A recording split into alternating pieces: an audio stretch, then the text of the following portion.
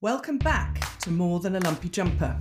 This week, we're in conversation with my dear friend Neena Sims from Third Space Coaching, chatting about how we learn to love ourselves more, why would we want to, the challenges along the way, and what the impact might be if that internal shift is made. So come and join us, Being with Neena Sims. It's been a bit tricky to decide how to start introducing Neena, and there'll be lots of stuff that you'll hear about her as we start to unravel learning to love oneself. But I think the things that I wanted to say was that I've known Neena since I was 13, and so I've known her as a variety of different humans, if that's the right way to put it. I've known her as daughter, sister, mother, actress, leadership and management trainer, coach, poet, but above all, my friend. So, Neena, I am so pleased to welcome you to this nut house, which is More Than a Lumpy Jumper. You are most welcome. Oh, thank you, Bobby. And thank you, Bridge. It's a delight and very special, Bobby, to hear your introduction, to feel back, across the decades into all those ways of knowing myself. And yeah, it's lovely to have them enumerated and somehow feels relevant to our conversation today. All the different ways that we are in the world and how we keep on becoming and changing. And yeah, it's lovely. Thank you. Oh, it's my pleasure. So we're here, Bridget and I, asking you to help us with our theme around love, which has been going on for a number of our episodes for February. And I suppose the first thing to say in this business of loving yourself is, what does that actually mean to you when I first say that? You know, let's just open with a really rather ambitious question and see where we get to. Yeah. As you say that, Bobby, I think, let's start with the small questions, shall we? My goodness. So what does it mean to me? Is that how you framed the question? Yes. Well, as you say that, I think there's so many places and threads that my interest kind of runs off into, like lots of ideas about self-loving and kind of way it might show up in your and my work. And Bridge, I know definitely in yours as well, because I've been listening to other episodes, so I know how central in so many ways this theme is. But I think if you're asking me what it means to me, I feel like I want to start really close in a kind of intimate way, in my own life, which I think is in my own world and ongoing. And by the way, this is like just ongoing. It's not like something I have done and I'm out the other side of. Is a constant remembering and a kind of reclaiming of my own innate goodness. And as I say that, God, I realize that sounds really grand. And actually, I think that's one of the things that culturally keeps us away from it, is that we typically, I don't think many of us walk around thinking that we are fundamentally good and that we have kinds of gifts that the world needs. So I think it's really, for me, been about reclaiming that and really taking an honest look at my capacities, kind of what I might be here for, the way that life, whatever that is, gets expressed through me into the world. And of course, that also means looking at all the distortions and habits that have kept my, I don't know, other ways of being, like my small-mindedness and my competitiveness and, my not enoughness stories about myself and others going. Neena, I'm really interested in just going a little bit deeper into that, because I think that a lot of us struggle with those things that you've talked about, this issue of not really being able to focus on how wonderful we are and not being able to see ourselves often the way that other people who love us see us. And instead focusing on those, I'm impatient, I'm cranky in the mornings, I find it difficult to be patient with my mom when she needs help with computers, or I micromanage my husband when we're traveling. Or, I'm talking about things that I beat myself up about, but I'm really interested to understand a little bit of possibly some techniques that we might look at to move that focus back to I'm really good at, I'm loved because of these things. And may I put it another way, because I'm absolutely with you, Bridge, and Neena, of course, in that how do we love the pieces of ourselves that we believe are unlovable? God, yeah, I actually think this is just the crux of it, what you're both naming, for me anyway. It has been a journey, for me, and I think this is the work, is being with all parts of ourselves, right? So in fact, I have it later today. I have a session with my internal family systems therapist. I think this is amazing work for looking at the constellation of parts that we are and really being willing to listen to each of them. So, Bridge, when you talk about the impatient part of you, or I talk about the competitive part of myself, rather than sidelining those parts and demonizing them, which I actually think our systemic culture encourages us to do that, to push them away.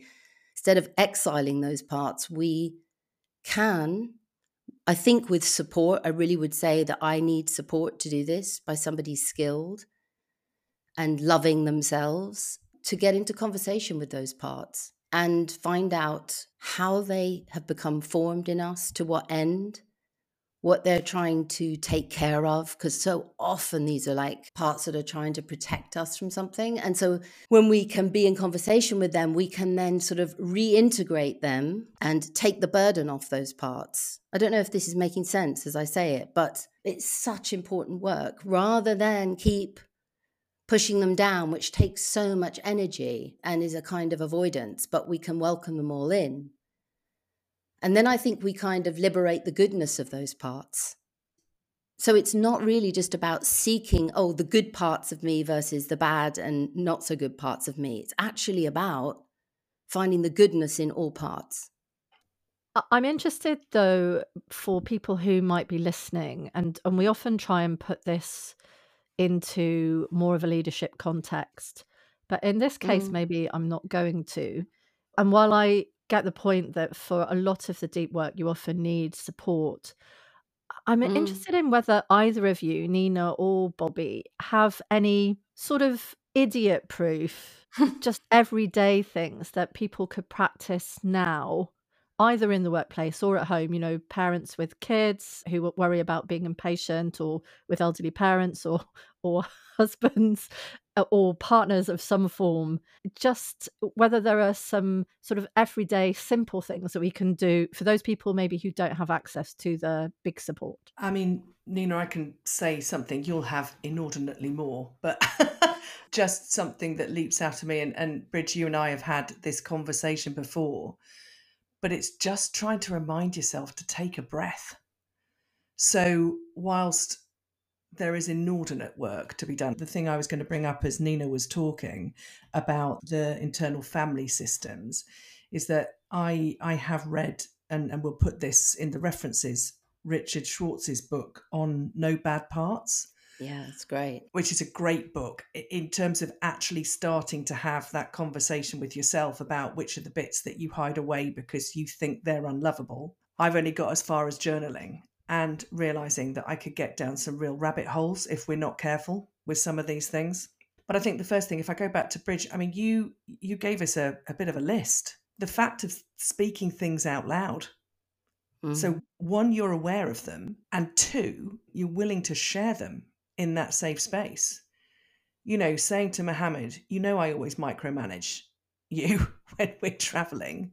That doesn't mean I don't love you, but these are the reasons that it comes up. There's innate goodness in that. So it's the taking a breath and naming them for me as to what's actually going on in that minute. I don't know what you think, Neena, or how that even sounds to you, Bridge, but that's where I would start as part and parcel of the journey that I've been on. I love that, Bobby. I think Brené Brown talks about this as well. She talks about just bringing stuff that's in the shadows, stuff that we normally hold away from other people, and effort around to keep private because we're ashamed of it, into the light. And as soon as we do that, we invite other people in to support and to bring their love to us. So I absolutely love that. And I think just, that simple thing. And you're talking about saying it to other people, Bobby. I think even just saying it to yourself. This is Absolutely. what's going on. I see. This is what's going on. The other one I wanted to bring in is, this is coming up, I think, Bridge, you spoke in a previous conversation about this practice of inviting other people to tell you what they see about you. Mm. And I know, and you named some gorgeous qualities that I think other people have clearly articulated about you. I remember the first one, the headline was loyalty, because it really impacted me. I think this practice of inviting other people to tell us the gifts that they see in us. And I would also say being really clear that you don't want this as flattery. Yeah. But simply as the truth of how they experience you. And I know, Bobby, when you were going freelance, you invited some trusted few to say in a very few words, what I value about you, what you bring to the world.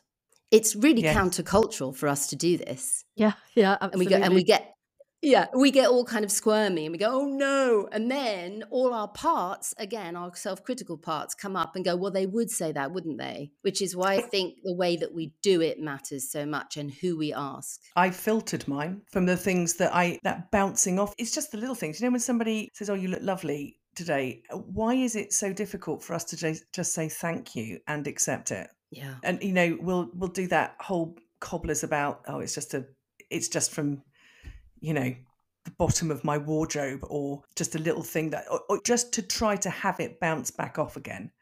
And I know that with that exercise that I did when I was going freelance, that I started going, oh, well, I can just about see that. Oh, but that's a bit much. And then it was like, what the hell am I playing at? I asked for this. Take it all in. And I know that I know that with both of you, and I know I do it in myself, but there is a level of discomfort when somebody shows you that sort of love.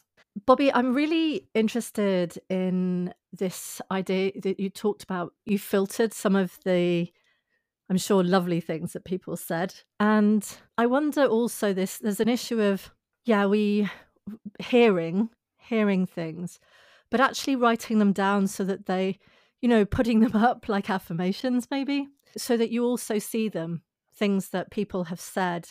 I just wondered what you thought about that. Absolutely. The thing that was striking me in the remembering of that, and just saying a little bit about what it's like, and I've watched it in both of you when I've said lovely things, that there's almost like a wriggle or the bouncing off. And that for me is somatic. I know that this is my thing and it being about the body, but I actually think that if I try to connect all of the pieces, and I'm not trying to oversimplifying it, but I'm also wondering what the two of you think of this. So what happens is that if we go back to that example of me taking all of those things in, and I saw all of them, and I did start writing them down. I was working on a little book, which I'll have to remember the person who wrote it, called The Word. So what's your word? And that's where my piece that I've been using a little bit like a brand of bring, breathe, be came from, because of all of the things that people use. So I really had to sit with the affirmations for quite a while. But what I remember most of that, and this is what I think happens to us, is that there's this level of discomfort because it's not how we're or what we're used to. So you almost try to wriggle away from it. So I would absolutely agree to put those affirmations up on walls around you so that you can see them. But when you look at them, read them, I'd also speak them out loud and just see how that feels in your body, because they're about you. And yes, it's come from other people, but the real believing in terms of loving yourself is when you're actually able to say it in your own voice. Now, I don't know if any of that makes sense as well, but I think you've got to really believe it and be it. Yes, I completely with you, Bobby. And I was just thinking about it, like in this moment, what that would be like to do that. And I know that my body would be wriggling. You said this, like wriggling away. I think your thing of speaking it out and breathing. And for me, a really simple thing, Bridge, you're asking about simple stuff. Simple but not easy is to stay upright and still and like open my heart center, which is very simply like rolling my shoulders back. Because one of the things that I know I do is I collapse, and it's a way of protecting myself from things. And it's really subtle.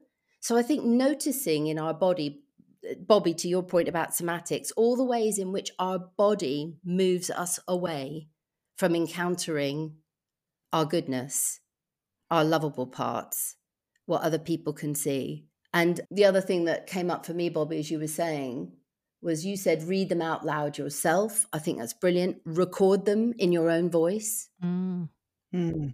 And the other thing that a client asked me to do recently, and it was genius, is he had written out things for himself that felt true, but kind of tricky and challenging for him to accept about himself.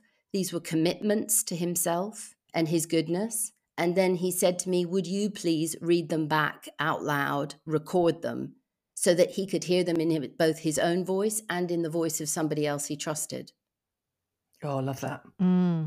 Yeah, that's super powerful, actually. I can imagine that makes a difference, because sometimes we don't trust our own voice, like we don't trust ourselves. Yes. When you hear things, we sort of think, oh, well, yeah, that's. But if you hear someone else, as you say, who you trust or love, say that.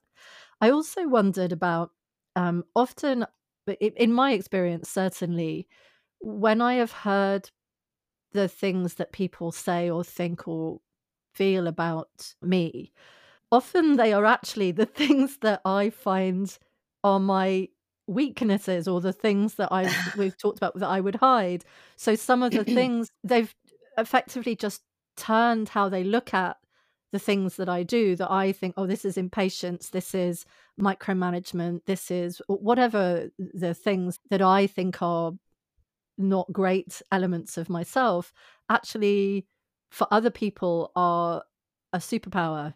And so Yes. I find that very, I mean, it's a really, again, that's why it's so powerful, is to listen to what other people that care about you, you love, or that you work with and trust will say about you, Yeah. is that it just can shift your approach to some of the things that you struggle with.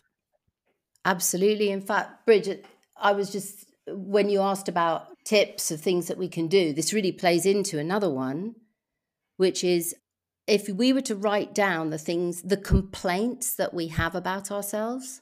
I always think that when you think about someone like a customer making a complaint, you can get really upset about it. You can look at all the ways in which something is falling short, or you can go to the place where you say, if they've taken the time to complain about it, they care about something. What is the care at the heart of the complaint?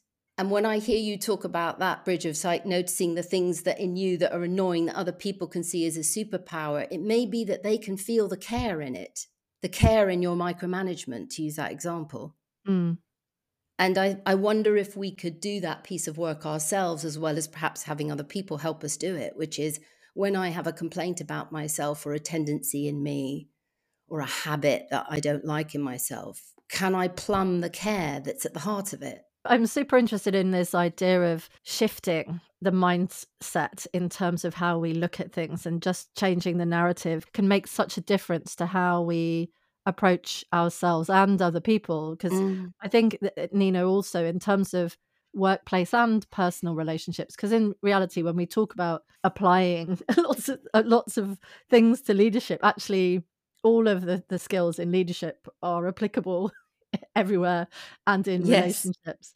So when we are niggled by a colleague or a loved one, I guess the same thing is to look at it as how can I shift or change the narrative in terms of what they're doing, and look for that love or that care or that dedication that was a nugget in that behavior that's really annoying us, so that we become less annoyed and more curious about what's driving them to behave in that way. Yeah, absolutely. And actually, just so this thing about assuming good intent, trusting the goodness of ourselves and others, I think, in my experience in the workplace, it cuts out so much noise and so much wasted energy. Oh, absolutely. You know, if Absolutely. you think about it, I love this. I don't know if either of you have come across this book, An Everyone Culture. It's called An Everyone Culture Becoming Deliberately, can't say that word, Deliberately Developmental Organization by Robert Keegan and Lisa Lasker-Leahy. And they have this amazing, really simple central idea, which I think speaks right to the heart of what you're saying, which is that most people at work are doing two jobs, which is that they are doing the job it's in the job description, and then they are also doing a whole bunch of image management around, how do other people see me, defending themselves, trying to look good, second guessing what people want from them. And it's just such a waste of time.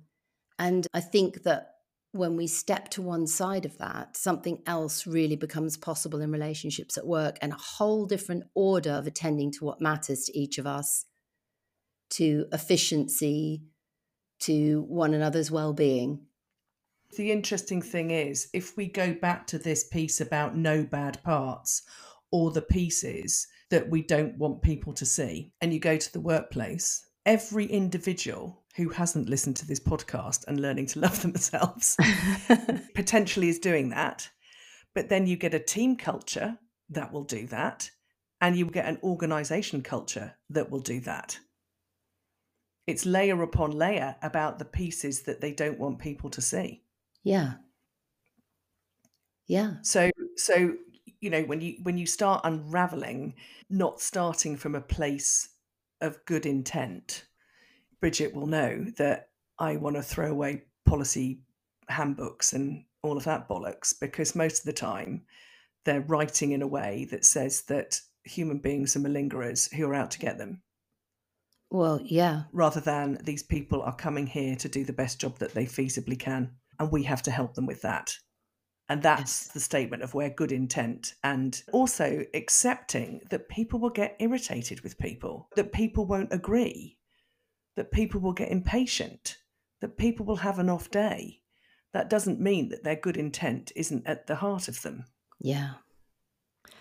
Bobby, I think it also means that we have to recognize that in ourselves, that, Absolutely. I know from my experience and the things that I do is that if I have a bad day and I snap at someone, or I am not the leader that I should be, I will beat myself up about that for weeks or months, and still, there'll be flashbacks of things that I did that I'm ashamed of, and think, oh God, I still remember that time when I did this thing or said that thing. And there is a tendency for some people, and I know it's not everyone, some people seem to manage to go through life completely oblivious, but I do think that there is this tendency for us to also, when we're being self-reflective, maybe be too hard on ourselves for just an off day, or get what used to be called getting out of the wrong side of the bed.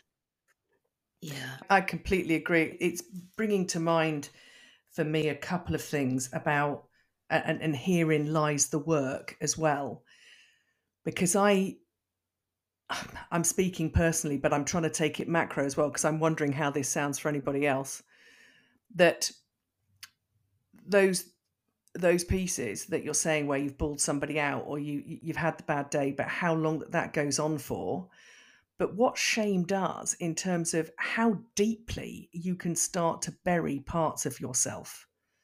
So they're so deeply buried that you almost forget things that have happened, because that's just one way of getting rid of it. So again, needing somebody to support you to bring that sort of stuff to the surface. But the other thing that I'm noting as we're talking, that sometimes, and I know that this has been true for me as I've unpacked this, and Neena knows this because she was supporting me with my coaching development, that one of the other things that needs a look at, and this is why it's so important to be asking other people to be making these statements, these affirmations for you, as well as learning to say them for yourself, is that there will be parts of you that you think are unloved that will have voices from the past attached to them. Yeah.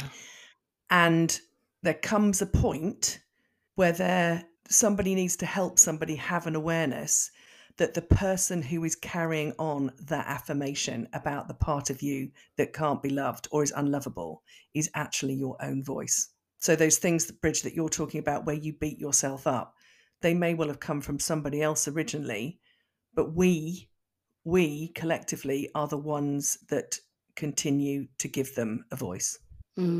Yeah, it makes lots of sense to me, Bobby. And I think, God, this whole topic of the kind of narratives about ourselves and the world that we get thrown into just by being born. And, we have our family cultures and then we have our wider cultures and communities. And the way that we get colonized by, it's really profound. And it's also, I think, inherently hopeful to see that. We are the protagonist in those narratives, albeit we get thrown into a particular understanding of ourselves, because then we can take action around that. And I actually think it's really a radical move of inclusion to do the kind of work that you're talking about, Bobby. It matters so much because I think, Bridge, earlier you were talking about the way I understood something of what you were saying was we project out into the world that which is happening on the inside of us. So if we don't see our own good intent, it's really hard to see the good intent of others. And I was going to say something about punishing narratives that get projected out into the people that we're working with. And we really have to take back.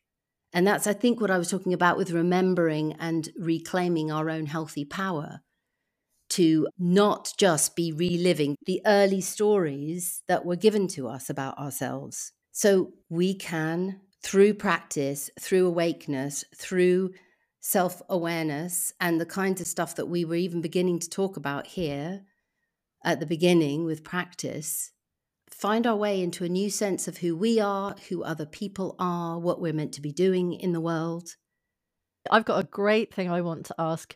Neena, Go on. what was 13-year-old Bobby like? Oh, for God's sake. Yeah, this is the go-to place. This is brilliant. A 13-year-old Bobby was bold and sometimes brash. And for me, in the story that I was living in, going back to our topic, I was quite frightened of Bobby as well as a bit in awe of her. She was a kind of natural leader. And I would say in my worldview, she led we were a very small cohort of girls in a boys' school. And Bobby was in charge, basically. And she had lots and lots of people wrapped around every one of her fingers, is the way I experienced her, which might, of course, be very different to the way Bobby experienced herself. But yeah, I felt like you had it all together, Bobby. You were fit and beautiful and bright. And I only learned later about all the other difficulties you were experiencing, which were invisible to me at that time. Isn't that interesting? Because the way you're describing Bobby is exactly how I perceived her when I met her when she was, I think we must have been, 21, 22 years old. And again, it's a real lesson to everyone that we always, I don't know, that often we look at people and think that they have it all working out and that they are confident and happy. And I'm not suggesting that you weren't any of those things, Bobby, but we do project sort of onto people and think, oh, they've got it all sorted and I wish I could be like that. And actually, in reality, every single one of us, no matter how put together we appear on the outside, have all got a massive conversation going on inside us that is not at all what people are perceiving. I think all of the way you describe Bobby, Neena, was and is how I perceive Bobby now. I guess I see now the work that you've done, Bobby, and I would say that you are much more able to, you have much more vulnerability about you, that you share that vulnerability now. And I think that was something that you referred to, Neena, from St. Brené Brown, when you were talking about this sharing and why vulnerability is so important, and embracing it and not being afraid of it. But certainly I see much more vulnerability in you now, Bobby, and a willingness to really want to help others to also be able to be vulnerable and to make the changes that they need. I don't think that was something that was to the fore of you. Why would it be when you're 13 or 21? We're still finding our way in the world. So I perceive a wiser woman, witchy wisdom woman in you now that I didn't really experience in my relationship with you when we were 21, 22. So for anyone listening to this recording, let me now describe what's going on in my body. I am sweating, literally sweating. And I have gone from rolling my shoulders back to trying to sit up to trying to take it all in. So, somehow, thank you, my adorable friends, we've managed in this recording to actually conduct the experiment that we're talking about. Yeah. Because having to sit and listen to about yourself is just extraordinary, and I'm just taking it all in. And I will listen to that back. Yeah, God. Bridge, I'm so glad that you done this thing of like bringing it right into the in-betweenness of us, like the three of us, because it feels so much more real than talking about stuff. Because what you're reminding me of is like when we soften and start to do the very work that we're talking about of loving ourselves, which Bobby, you took on, like, I know you've been in it for years, but you really took it on, in my view, like what I could see during the year that we worked together when you were qualifying as a coach. Yeah. And very much so. Oh my God, the softening that happened in you. And as you say, Bridge, the willingness to kind of just let it all hang out made so much genuinely possible for me in our relationship and also in myself. Because I think this is the crux for me of, and I think in our conversation, I'm feeling this, like, what if we do take up this work of self-inclusion and self-love, for the sake of what would we do that? And what I can say, Bobby, is that being around you, knowing that you've done that work, who I got to be in response to that, which was bolder as well in bringing myself forward. Like, your boldness took up its right size in the world. It wasn't pushy or frightening for me anymore. It's like the profound quality. And then I get to do the same in your company. So we become a space of possibility for other people when we're working with these aspects of ourselves and loving ourselves. Then other people get to feel loved and be loved in a whole different way on the outside, because the inner and outer world is somehow just so not separate. Anyway, Bridge, I'm just really glad that you've brought it in close like this, because I'm pretty sure Bobby isn't. I'm so sorry, Bobby. I was waiting for some amusing anecdotes about you putting frogs in teachers' desks or something. Oh, we can go there. That's a whole different hey, listen. Yeah, I have got some. No, I'm not. Yes, there's some very, very juicy stories about all sorts of shenanigans that I learned from Bobby. There's a whole TV program about it, remember? Yeah, but we're not putting that in the reference documents, I can assure you. I think we should, Nina, Bobby. If you send it to me, I'll add it into the reference documents afterwards. Yes, excellent. You'll get to know so much more about both of us and all our old patterning. Talking about patterning, very funny. Oh Lord, have your shoulders moved back yet, Bobby? They have. No. I equally. It's a bit like you're saying about, embrace the vulnerability. I am absolutely fine, and with Nina, about the closeness of real life example with that conversation of what goes on when people do this for each other. Yeah. I just happen to be the guinea pig on this occasion, and there's still the unlovable part of me that will get my own back. Yeah, I'm bracing myself. Yeah, Bobby, I'm sorry. You do always seem to be the butt of me, sharing a lot more about you than maybe you had anticipated. But isn't that? I mean, I think that that's character-wise as well, because I love the fact with you, Bridge, that some of the stories that you've told on this about yourself that no one's had to prompt out of you, it's glorious too. And I think that that's the same and different as always. You were always the one coming back going, "You're never going to believe what I've just done." And I'm like, I probably am going to believe that you've just done it. But yeah, you are happy to share your antics. I love that. Yeah. Yeah, I guess some antics, some the ones that sort of still tickle my amusement. Maybe not some ones that I haven't felt quite so proud of. And you've No. been witness to And some of them, right? yeah, I've probably been your sidekick at quite a few of them, or the fact that there may well have been other occasions where you were following me into some ridiculous escapade. So yes, Nina, my darling Nina, just looked on while I was at school, going, "Oh my God, what is she doing? What is she doing now?" I think you were always up for mischief, but I find us being more mischievous in these older years than Yeah. perhaps I ever gave you credit for when you were a child or a teenager. Yeah. Oh my God, I was so uptight. I really was. And that might sound punishing. I can kind of be kind to myself about that now. And you know, Bobby, that I came from a very particular kind of family background, an incredibly loving background, but with very, very high expectations.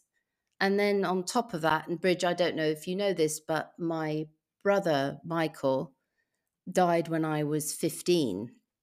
And I had the distinct story go on in my life that being a disruption, speaking out for what I wanted, declaring my own needs really had to take a massive back seat. In fact, that's not even accurate. Like, it wasn't possible.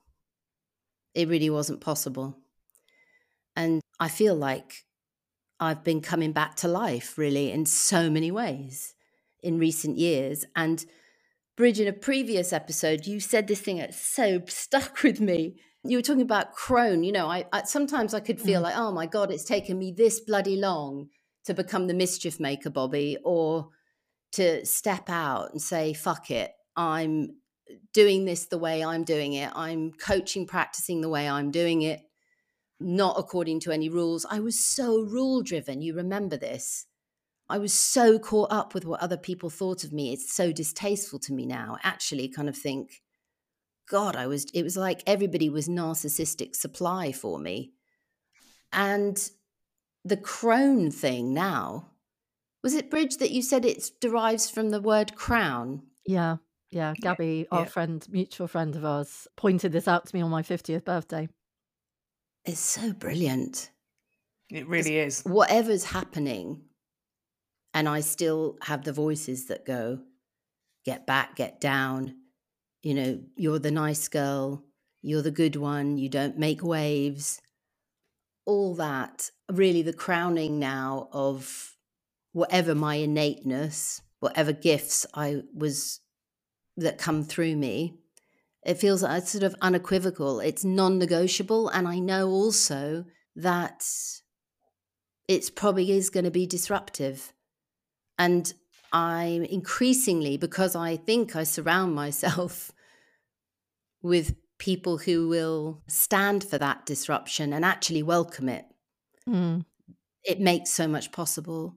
That's been a thing as well, to really look at that and be willing to say there's certain people, and I think this is true at work, in any work context as well, like, can we find people who challenge us and bring all parts of us forward back into the light so they can be of service to the world? It's not for just some fluffy kind of, oh, I want to feel good myself, which is lovely too, like personal fulfillment. But actually, I think I can be more use in the world when I just put down all my bullshit. Absolutely. I love that. I've just got a book through yesterday, which again, my husband sort of rolls his eyes. He said, "Oh, what's the book you've got?" And I said, "It's called Witch, Unleashed, Untamed, Unapologetic by Oh, Lisa yes. Lister." And he just was like, What's with the witchness?" I was like, "No, I'm embracing this element of me now that I have my wild, wise woman crown." Yeah. I Oh, think I God. might just start wearing a crown and have done with it. Yes, or some fabulous tiara situation, something like that. Do you know what, Bridget? That's so amazing, and it's done something in my body. We're talking about somatics, that I'm going to have to get this book because, Me too. well, my journey into the world of integral development coaching and actually having any kind of grasp of any of this began with my own training. And on it, so in our coaching work, in the coaching work methodology that Bobby and I share, we work a lot with narrative. And one thing that a coach can do is invite you into a deeper, kind of truer sense of the possibility that you are unencumbered by all those stories that you get born into. And the narrative I was offered was the witch. Mm. Yeah. This book is very woo-woo. I mean, it's written by, I think she is Wiccan. So a lot of it is about Yeah. moon cycles and all kinds of things like that. So it's very woo-woo. Because she loves the woo-woo. Oh, well, I there do you go love the then. woo-woo. It's probably been evident that I love the woo-woo.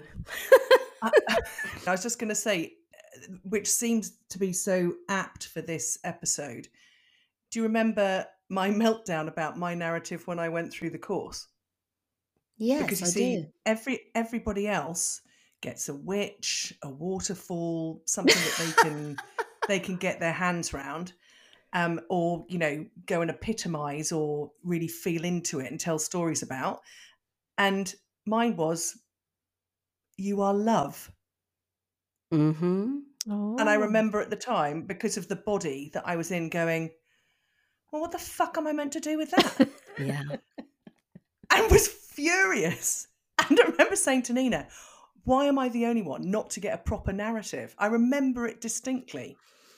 Yeah. And yet, whilst it's a slightly funny story to be telling now, and we often chuckle about it, it seems absolutely on the money that that's what I needed. Yeah. Mm. And it was Wow. absolutely the right story, right narrative. Oh, well, Bob, you sent me into one of those existential moments that I kind of love and are confounding at the same time. But there's something there, just to say this, like you've taken it and your narrative took it to another level, which is, yeah, it's loving ourselves. But if we are love, then what does that mean? Like if we know ourselves as love, we can know ourselves as many other things, right? Wisdom and compassion and patience, gratitude.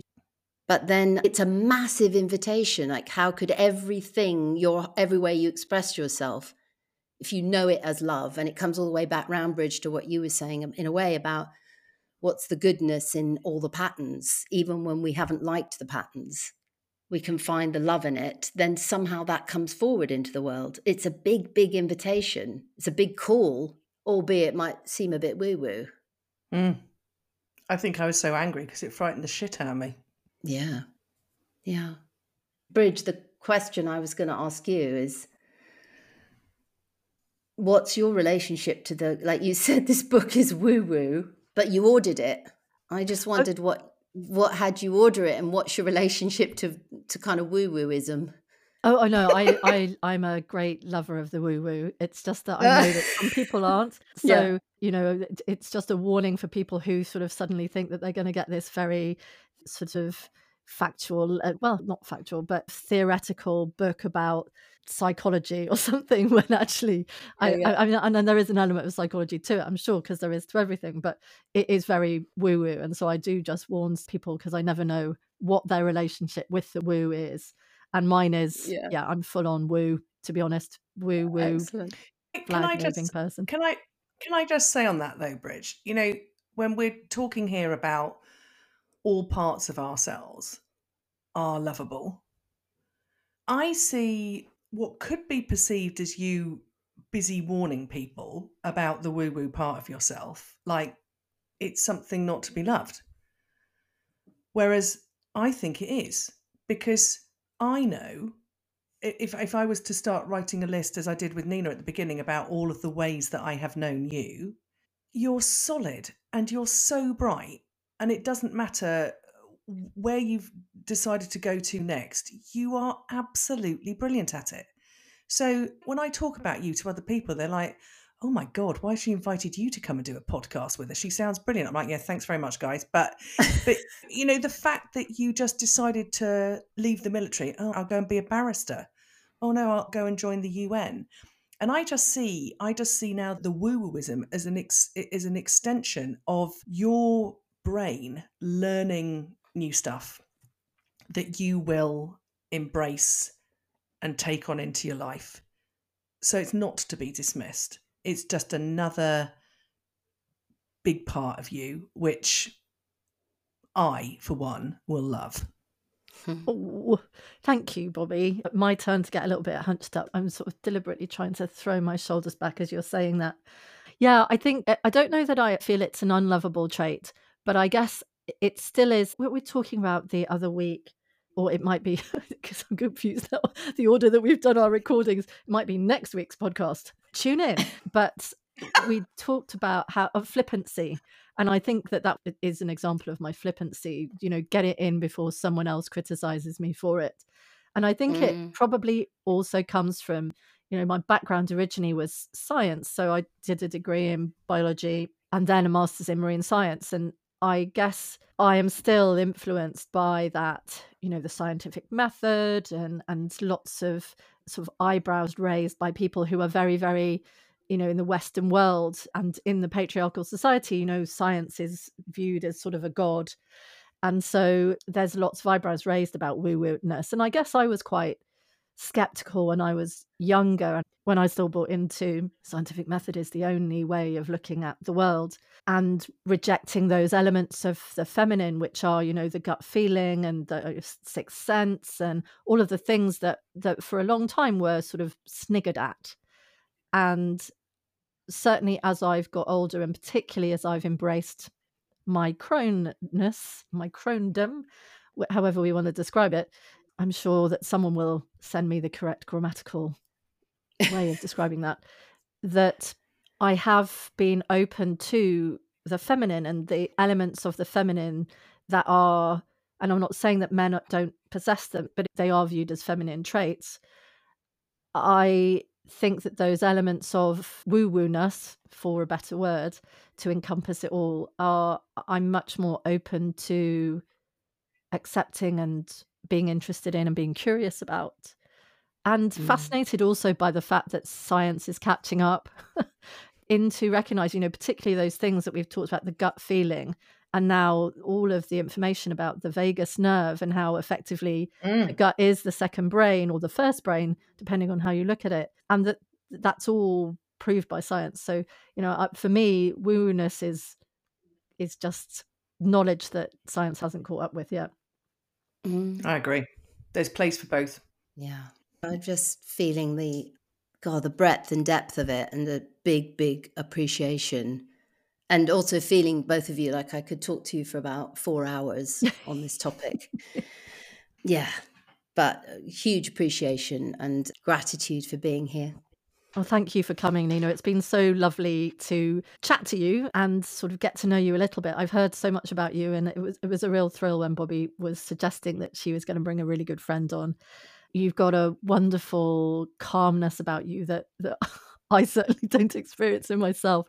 It's very calming to talk to you. I'd love to continue to chat, and maybe we'll have to set up a date sometime where we can all get together and reminisce about the frogs in the desk stories. I can't wait to tell you all that. There were no frogs. There were no frogs. Anyway, let me just get to the quote before we start going down another rabbit hole. And Neena, my thanks too. I love you. Thank you so much. So this is a quote from Louise L. Hay.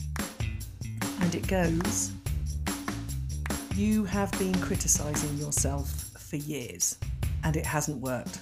Try approving yourself and see what happens." Lovely. Thanks, Bobby. Thanks, Neena. Thanks, Bobby. Yeah, thanks, Bridge. Ta-ra! Bye. Thanks for listening.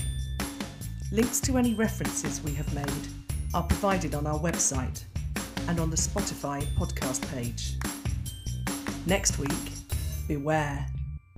We will be joining you just before Leap Day, a day traditionally where women are allowed to propose to men. Allowed? Really? And yet that tidbit will lead us to explore much more around building a strong, resilient space in the world. So join us then for being your ground, filling your space.